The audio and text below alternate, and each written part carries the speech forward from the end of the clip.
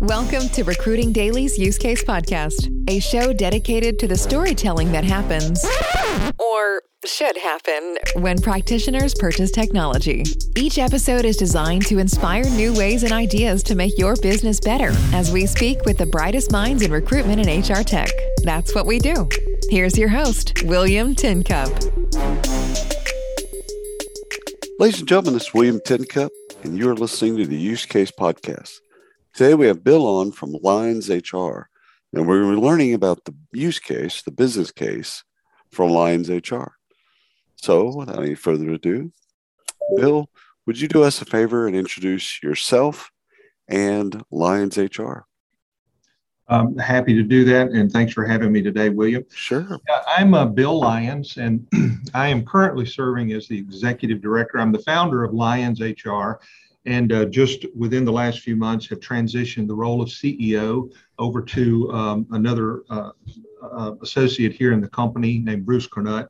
But I'm still very active in the business, working on a number of strategic initiatives that we have going on at the moment. But yeah, Lyons HR started in 1995, so we're in our 27th year. And we started as a commercial staffing operation, and the company was quite successful. We were primarily in the northern part of Alabama, starting in Florence, Alabama, and then expanding into Huntsville and eventually into Birmingham, and then into 7 other locations. But we divested that business in 2018. The PEO, which is what we're primarily known for, and PEO again stands for Professional Employer Organization. Our PEO started operations in 2008. And so 14 years into it, we're one of the largest privately held PEOs in the country, and continuing to grow. And it's an exciting business. In fact, last year I wrote a book on the industry. I was so fascinated by the fact that there was not a whole lot of information out there on the industry. And so I wrote a book entitled We Are HR, the Business Owner's Definitive Guide to Professional Employer Organizations. I know that's a mouthful, but that really is the best way to describe the book. And so I start with the early days of our industry, sort of explaining how the industry started and then how it evolved, some of the peaks and valleys of the evolution of the business, and then getting into the value proposition of the business, and then eventually the future outlook. And so, it's a topic that I love to talk about.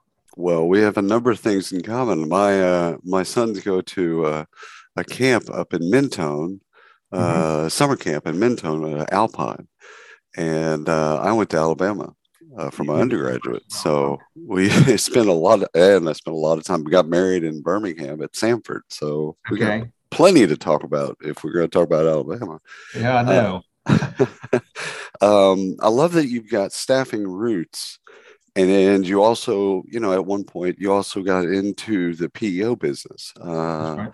And so we'll leave staffing aside for now. We'll get back to that at one point maybe, and talk more on the PEO side of Lyons HR.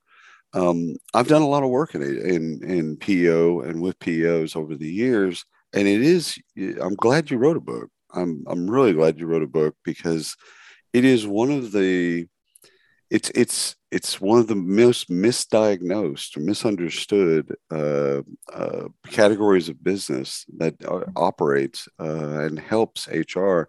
And usually it's smaller businesses. I mean, that's right. It does a lot of, some PEOs can go and go further up employee size and headcount size. But I love the fact that you wrote a book just to explain things to people, because PEOs step in and help out with compliance and recruiting and payroll and benefits and all kinds of stuff. So it's for a small business owner, being a small business owner, PEOs have been a lifeblood. So thank you for that, and congratulations on your 27th year. Yeah, tell me about the PEO industry as a whole. Why do you think, as you research the book, and also as you understand the history just from first person, why do you think it's misdiagnosed? Not the right word, but misclassified or misunderstood? Well, the industry's only been around since the late 70s, early 80s. Yeah. So we're relatively, 40 years in. So the business has not matured. And so the acronym PEO, I don't think is as recognizable as, other acronyms. And in fact, in the industry, there was some discussion about trying to rebrand the business model away from PEOs. And then there was strong opposition to that initiative because we have so much invested in that acronym of PEO. But I think it's confusing because some people look at a PEO and say, well, is it a staffing company? Right. Well, no, they're not a staffing company. A staffing company is a completely different business model. And then a PEO, you look at a PEO and say, well, you've got these online HR platforms that also do payroll. And is it the same as that? No, it's not the same as the Paycors and those type of companies that do provide HR support, but are certainly not as comprehensive as what you find in a PEO.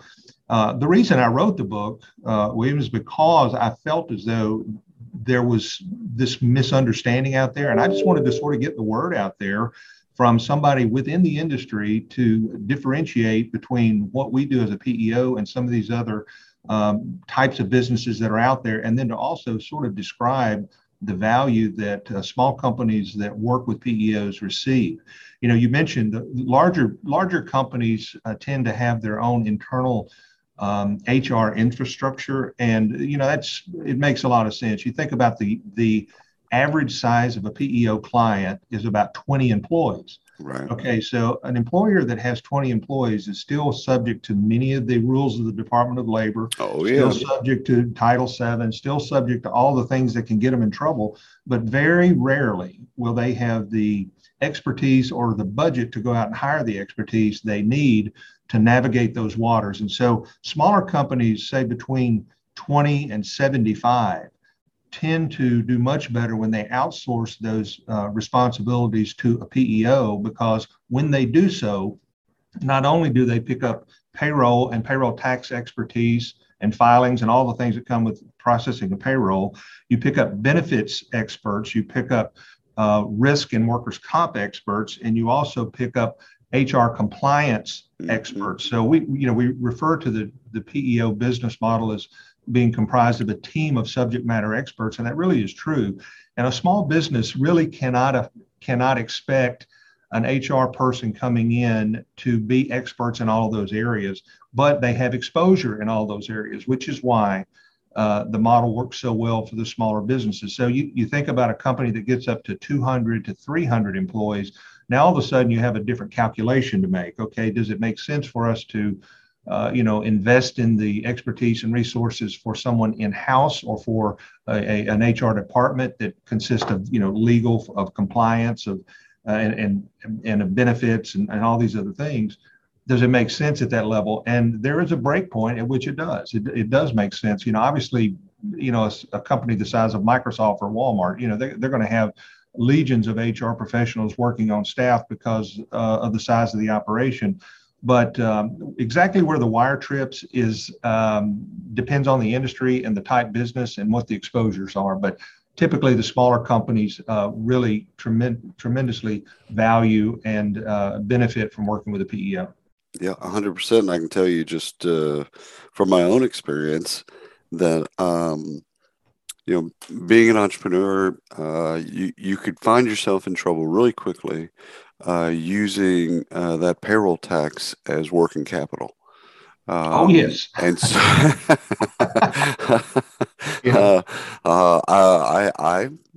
I've made that mistake and paid for it dearly with the IRS. So but I found using a PEO liberating for both two reasons.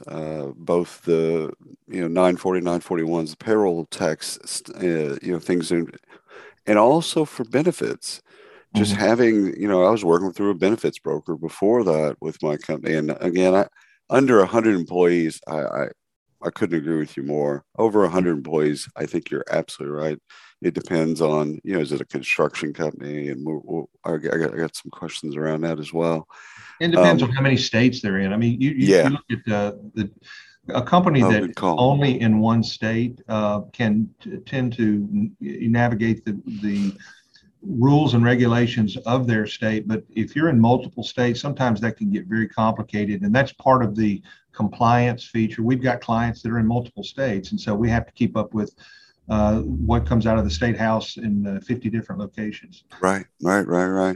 So I found as a buyer, I found POs just super helpful for all of those reasons. But to aid is with the 940, 941s, the payroll tax, just so I wouldn't have access to it.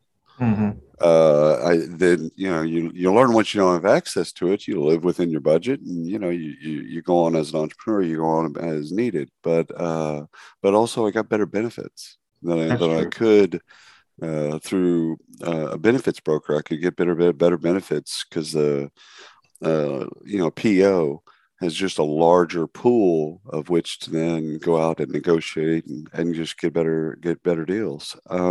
I think one of the biggest values is just the fact that there's peace of mind knowing that all of your employer responsibilities are being managed by, as I said before, a team of experts. Because one HR department made up of one or two people cannot be experts in payroll tax necessarily. They're not going to be experts in all the facets of benefits and HSAs and just what we've just gone through with the pandemic and the PPP loan process is one of the things which I think we have, as an industry, distinguished ourselves among our clients, and the roots with our clients have grown deeper as a result of having gone through that experience together.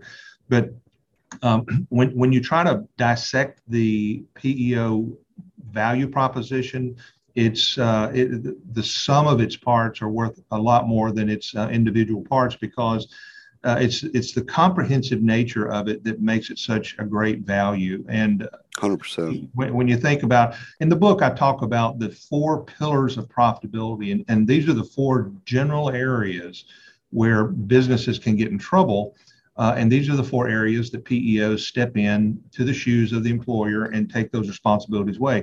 As we've been talking about payroll and payroll tax filing and payroll tax administration, getting W-2s out at the end of the year, making sure that those things are filed properly, and the employer or the client doesn't have to concern themselves with that at all. So that's one pillar. And the second one that we refer to is benefits and benefits administration. If you're a 20-man group and you're going out and trying to get a 401k plan, or you're trying to get a group health plan, chances are you're not going to get the most competitive program because of the size of your group. But if you're part of a PEO that has 10,000 lives in a group, then those savings are passed on to you. And so not only do you have access to a broader range of benefits, but those benefits are being managed by a group of benefits experts, and the open enrollment period is done electronically. And so that, again, takes a huge burden off of a business owner. The third area that we talk about is safety and workers' comp. And obviously, this is more important if you're in an industrial setting with moving machinery and industrial exposures. In a professional setting, it's less of an issue. But, many of our clients are industrial clients that do have safety concerns. And so having safety professionals go into a location and evaluate and actually put plans in place that improve the safety environment there, that's going to result in lower workers' comp cost, can be a huge, huge benefit. And then finally, the thing that sort of wraps all of it together is HR compliance. And you think about all of the laws that have been passed over the years since 1964, the Civil Rights Act, and the EEOC established, and then all of the laws that have been passed in recent years, up to and including the CARES Act. All of these things fall into the lap of a business owner, and if they don't have a team of experts helping them interpret that information and properly execute on that information, they can expose themselves to some real liability. And so I think when you have all 4 of those pillars working together, and again, a PEO provides all of those things. When you have all of those things together, I think a small business has a tremendous advantage over their counterparts who are not using a PEO. And in fact, the statistics bear that out. Companies that work with a PEO grow faster, have 50% less turnover, and are 50% less likely to go out of business. You know, it's funny, Ben, you mentioned safety. One of my businesses was an ad agency. And when they did the initial safety audit, they found there's like 25 things that they found that were things that we had, I mean, just didn't even think about and what weren't going to think about. So the folks that are listening, for the audience members that work in a professional environment, safety isn't just forklift driving and trucking. I mean, in a professional environment like an ad agency, they literally 25 things that we had to go back and fix, and they were easy fixes. It's just we didn't have the the mindset of looking at our own work environment and looking at it from a safety perspective. So for years, one of our largest workers' comp claims occurred at an insurance office where we had a lady who slipped and fell on some ice. It was during an ice storm, and she slipped and fell and dislocated her arm and had a pretty severe injury. But it was, I don't know what kind of safety engineering can prevent the weather from happening and making the steps slippery. But that was one of the larger claims we had for a long time. Oh yeah, of course. Yeah. Now there is, or at least there was. I've been and spoken at NAPIO a few times. There's different types of workers or classification of workers. Obviously, what the industry used to call white, gray, and blue. I'm not sure if that's still kind of the way that we think about it. How do you look at it? You know, through Lyons HR, how do y'all look at the classification of employees? Well, every client that we bring into our workers' comp program, we have to provide their SIC code and their NCCI code to our carrier. And so once most of the underwriting will consist of, looking at their website, reading their description of their operations, and then our carrier will assign to them the appropriate NCCI classification. And one of the more common one is 8810, which is an administrative clerical code for essentially an office worker. But then you've got 4410. There are hundreds of different classifications that are created to describe a particular business activity. And then each of those classifications comes with their own separate rating system. And so the NCCI, rating. Sorry, Bill, to interrupt. Yes. The rating system is associated to kind of an actuary table and risk. That's right.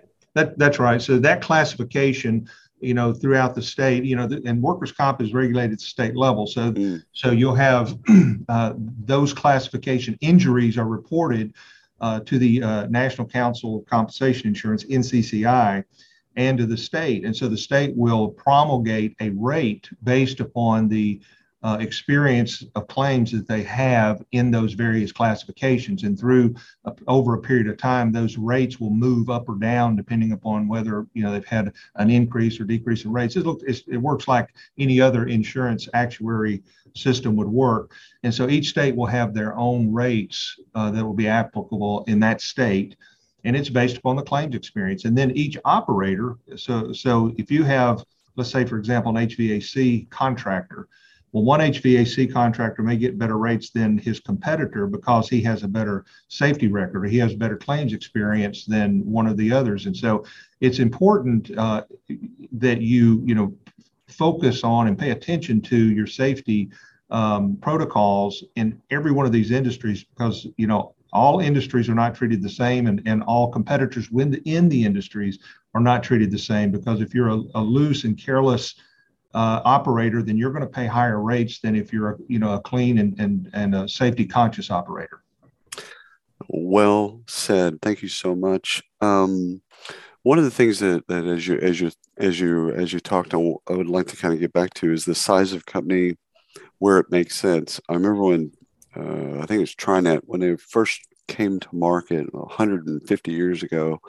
They really focused on white collar and six-figure jobs, paperless, and so they focused on a very, very tight, very tight market, very, very specific market. Martin Babcock really kind of zeroed in on just a really, really, really specific type of audience.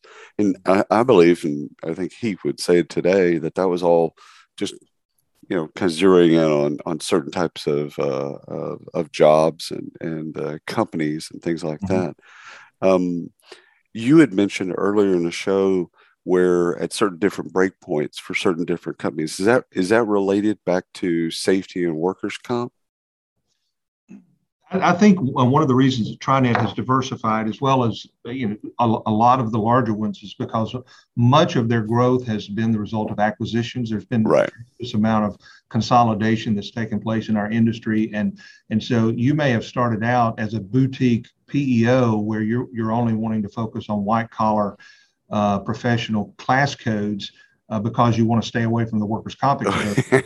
But then all of a sudden you decided that hey, it makes sense for us to make this acquisition, and they have industrial exposures, or they may have construction exposures, and then your entire business model may change. But no, I think the reason that the larger the organization gets, the more they need to review whether or not the PEO business model is the best fit for them, is because larger companies with larger revenue streams and larger complexities, at some point in time, the cost associated with outsourcing that is probably not going to be advantageous.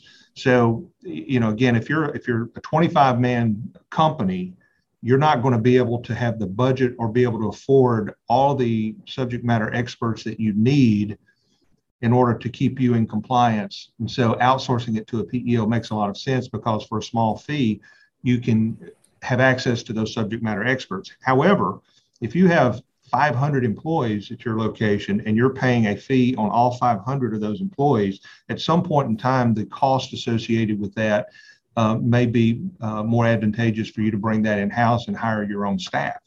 But again, that depends on the industry and the type of work and what the exposures are. There are a lot of variables really, William, that go into determining that. But again, generally speaking, if you're between 25 and 75 employees, a PEO is a beautiful fit for you. Oh, 100%. If you're 150 or more is when really the decision it needs to be looked at differently. Well, and most of the great PEOs like yourself, they help clients transition internally. Once you get to that point, it's like they totally understand, and I've seen it with my own eyes that people in the PEO industry are responsible like that. Mm-hmm. Two questions left. One is across state lines, because you've got to keep up with local and state and federal compliance related HR and employment laws. What are some of the things that just you've seen that just here's the difference between South Carolina and Florida? Just things that you would never even think about as an employer, an entrepreneur growing a business. You just never even think about to keep up with. Well, one of the things that comes to mind is some municipalities will impose an occupational tax on the employees that work in that particular area, and so it's a withholding, just like FICA or any other thing. And so if you come from a municipality or state that doesn't have that, you're not familiar with it, you may have somebody employed there and not even realize that you're supposed to be remitting that, and then come to find out you get fined because you ignorance is not an excuse to not comply with the law. No. And the feds don't play that game. No. And so in our business, we have a licensing and compliance department. And so we monitor everything that's going on. So every time we have a client that has employees in a new area where we perhaps have not been before, we have databases that we can access to find out what our responsibilities are for that particular municipality. So you've got, again, if you look at the inverse of a funnel, you got the federal government, then you got the state, then you got the city and the municipality. All of that has to be taken into consideration, and they're not the same from state to state. Some states have different licensing requirements upon us. Right now, there are 40 states out of the 50 that have PEO licensing requirements, and there are 10 that do not. And so we are, pushing as an organization, as NAPIO, to get all 50 states with similar licensing requirements, so it sort of standardize the industry. Oh, that'd be helpful. The last question I have for you, Bill, is the best way to work with a PEO. So someone when they're listening to this and they've never walked down this path, what's the best way to start? Well, some people like to work with a smaller boutique type firm that does not have just a huge footprint all over the country because they like the personal touch. We started out that way, but then our business evolved and grew to where we're now in 46 states. But I think the things that are important to me are IRS certification and ESAC accreditation. And not all PEOs in existence are both. Lyons HR, our company, has always been ESAC accredited. And as soon as the CPEO program was finalized by the IRS in 2017, we were one of the first PEOs. I think we're the 8th PEO in the country to receive that certification. But what that does is it requires that the PEO comply with certain financial standards that we have to provide. We pay an annual fee to maintain the certification. We have to provide an audit. We have to provide a bond. And it essentially gives assurances to the client that all federal taxes are being properly remitted to the federal government.